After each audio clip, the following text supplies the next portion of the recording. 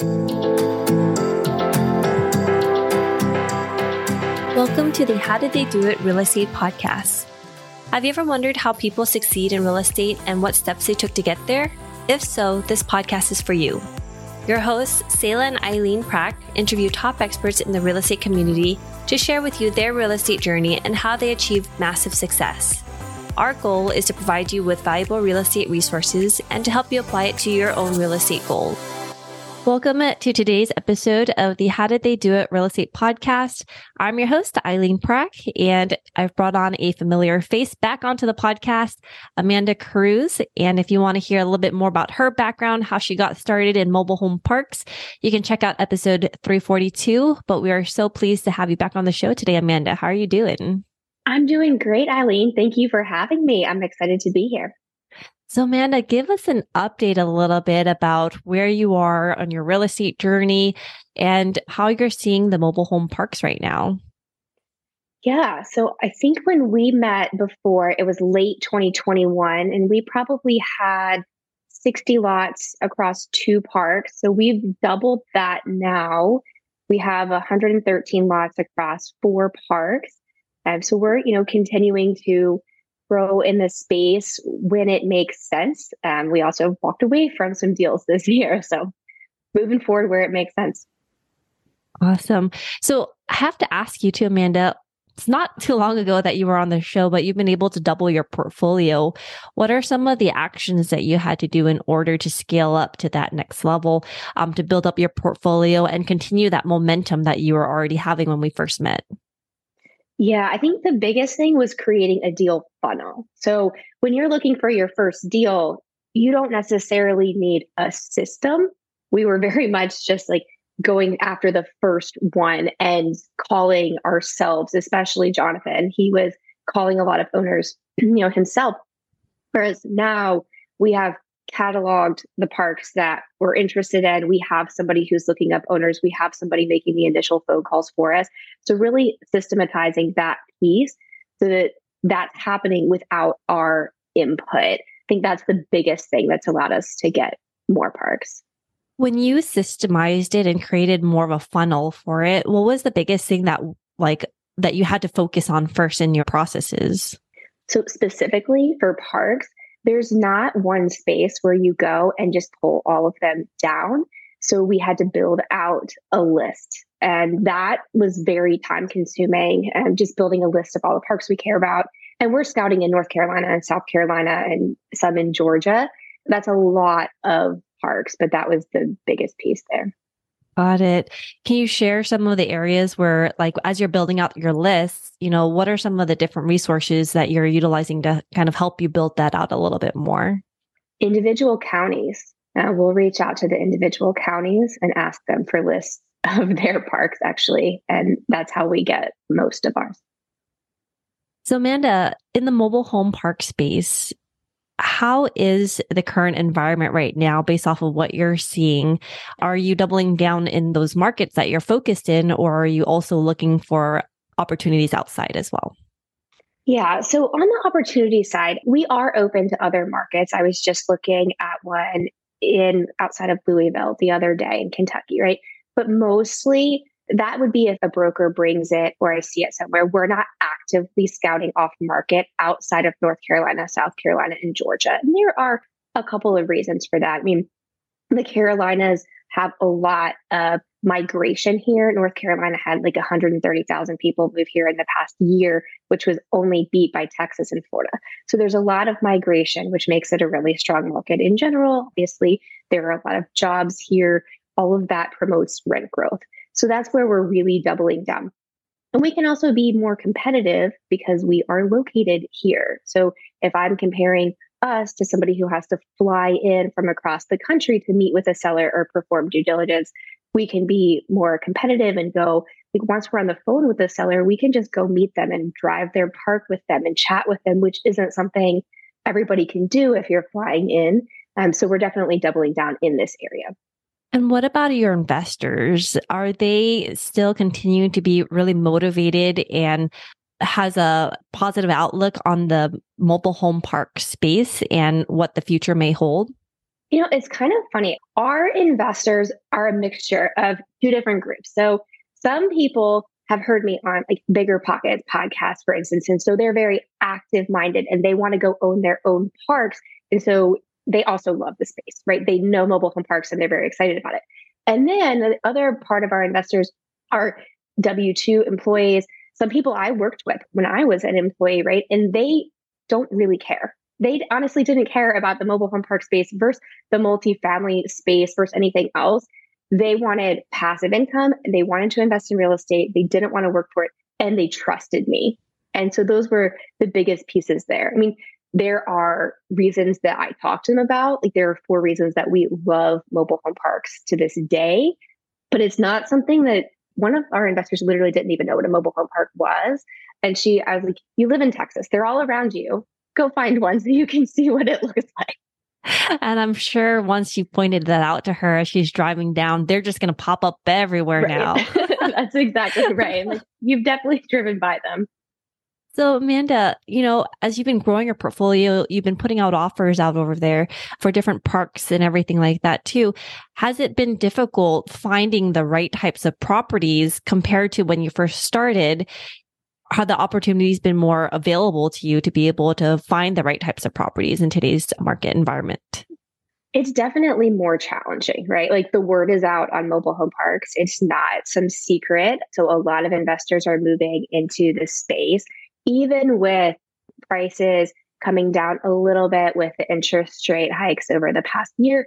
In the mobile home park space, it's still really, really competitive. And a lot of investors are kind of flocking there because it's an affordable housing solution, which is really in need right now. So cap rates have gone up maybe a little bit, but I don't think as much as in other areas.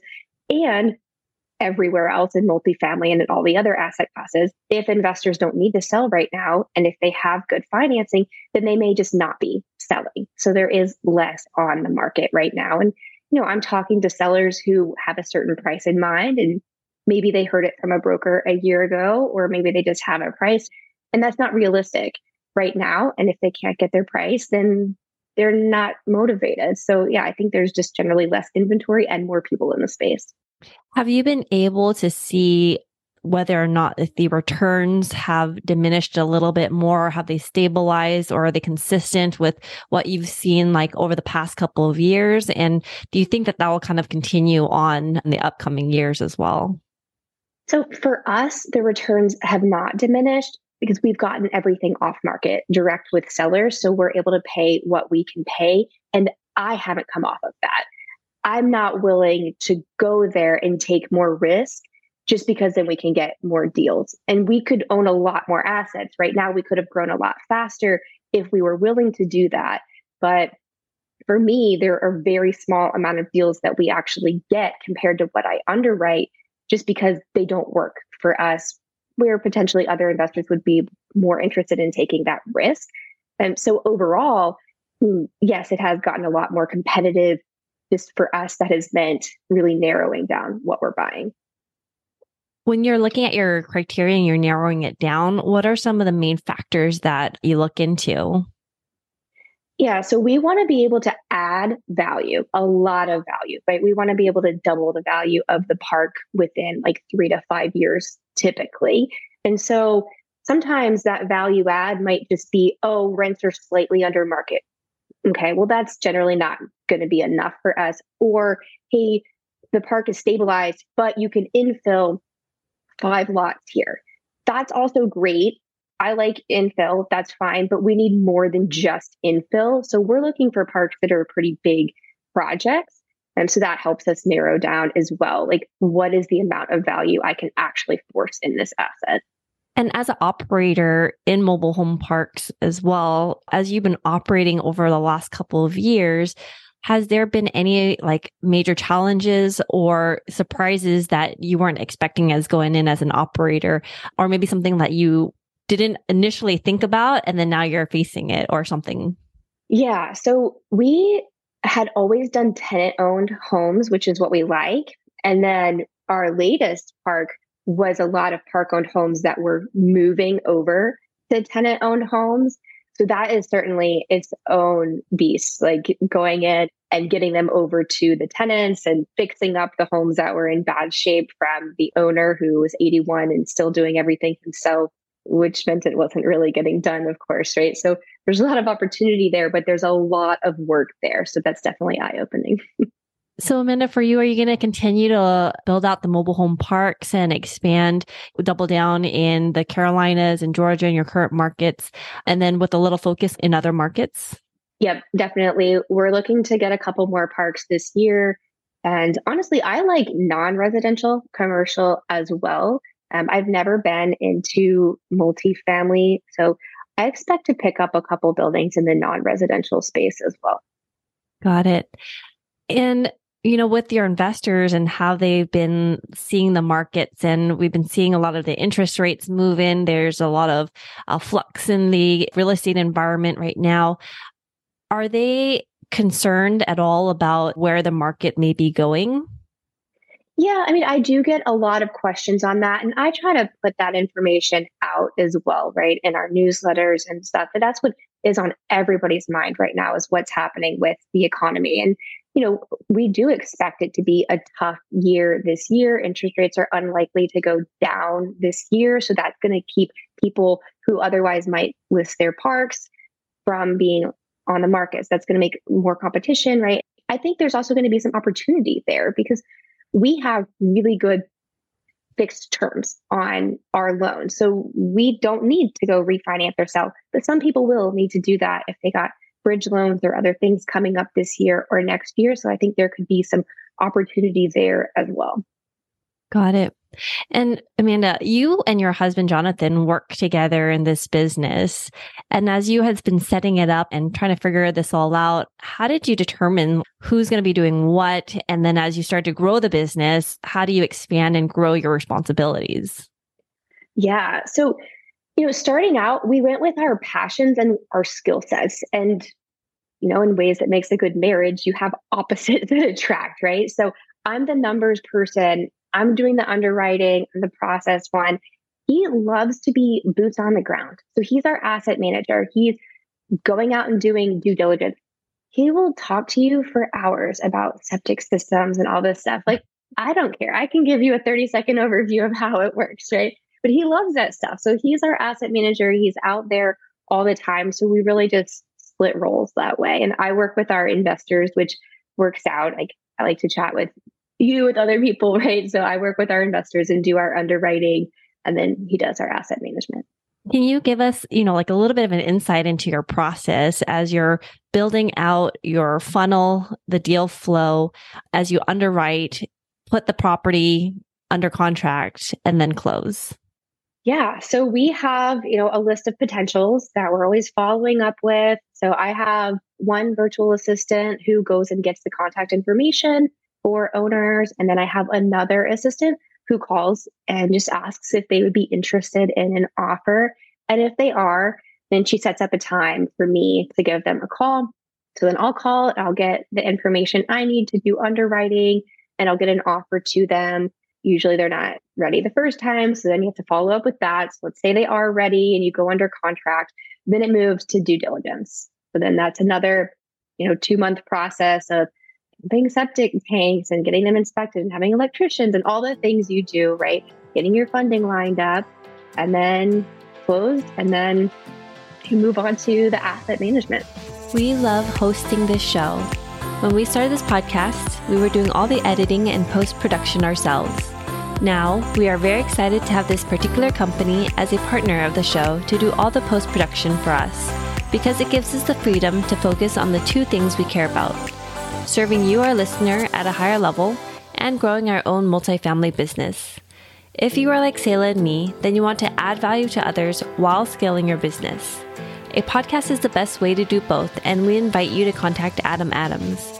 He can help you launch your podcast, market your show for more listeners, and take all the post-production off your plate so you can focus on your business instead of in it. Listeners of this show can get a free consultation with Adam.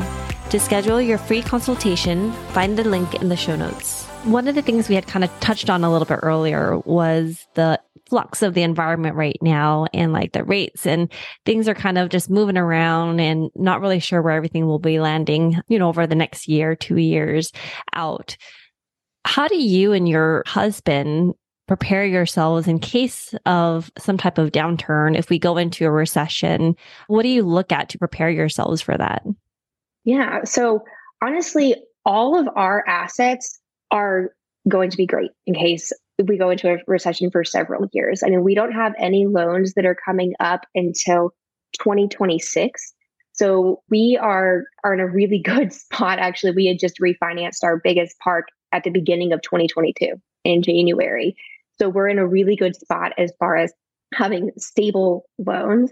And so we're really kind of on the offense. We're looking for opportunities and hoping to capture opportunities that might matriculate out over the next year or two. Got it.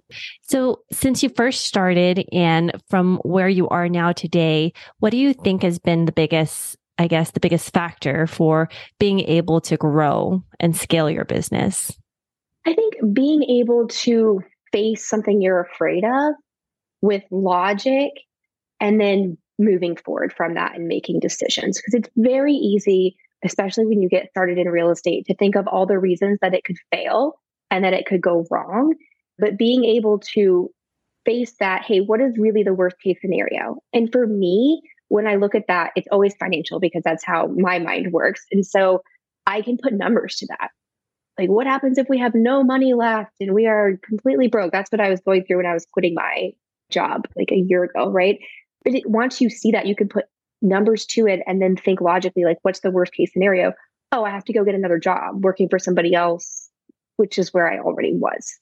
So yeah, being able to just remove some of that fear through logic. Now that we kind of got into this a little bit, I wanted to dive into that just a little bit about your transition also, because you started out as an operator, started buying the mobile home parks while you were working full time and then built up your portfolio, were able to leave your full-time job. And then now you're doing this full time. You're doing real estate full time. As you were first starting out on your journey and you were looking at, the whole spectrum and where your journey could end or where you could end up leading up to, how did you plan those steps? Or did you think further and beyond of, this is where I will end up and these are the steps I will take it? How did you start that process of planning the next 5 years or so? I wish I could say that 5 years ago, I was like, we're going to get into mobile home parks and we're going to grow in that space. But that was not on my radar whatsoever. We just started because I'd heard over and over, that's the biggest thing is you just have to start. And we pivoted multiple times. So we started with the duplex and then we did a BRRRR and then we did some individual mobile home stuff where we had notes on them. And then we got into mobile home parks. And so I think part of it is just being able to pivot when it makes sense and say, hey, this strategy, like single family homes or the duplex we had, we're getting a little bit of cash flow for each of these, but it's going to take too long. Now that I see this, it's going to take too long. Let's pivot to something that I think will get us there faster. And honestly, I have problems now, even planning 5 years. I couldn't tell you what our life is going to look like in 5 years because it's moved faster than I could have imagined 5 years ago. Yeah, so I can't say that I had some like crystal ball and had always wanted to get into mobile home park. So how is your life now that you're full-time real estate? Is your husband still working full-time also? Or is he also full-time in the business with you? Yeah, he's also full-time. So we're both full-time. And honestly, it's just provide us more freedom. So when I say full-time, I guess it's technically not because we work about 25 to 30 hours a week right now. One day a week, we each have a dedicated, like I have a mommy day and he has a daddy day. So we'll hang, our 2-year-old's not, right? He's still in preschool 3 days a week. So then we each get one day with him just to hang out and go to the park or go to a museum or whatever, which is something we would never have gotten to do if we still had like corporate jobs. So I think that's kind of the best part about it.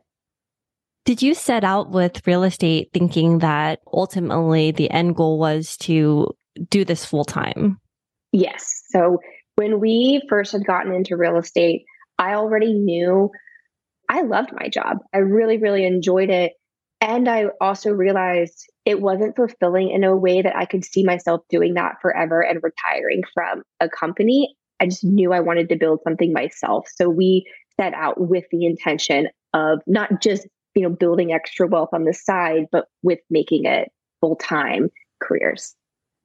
And so I'm also curious to find out a little bit too, at what point in your real estate, as you were building up your portfolio, you were building out your cash flow, your passive income, your wealth, that you felt comfortable to make that decision?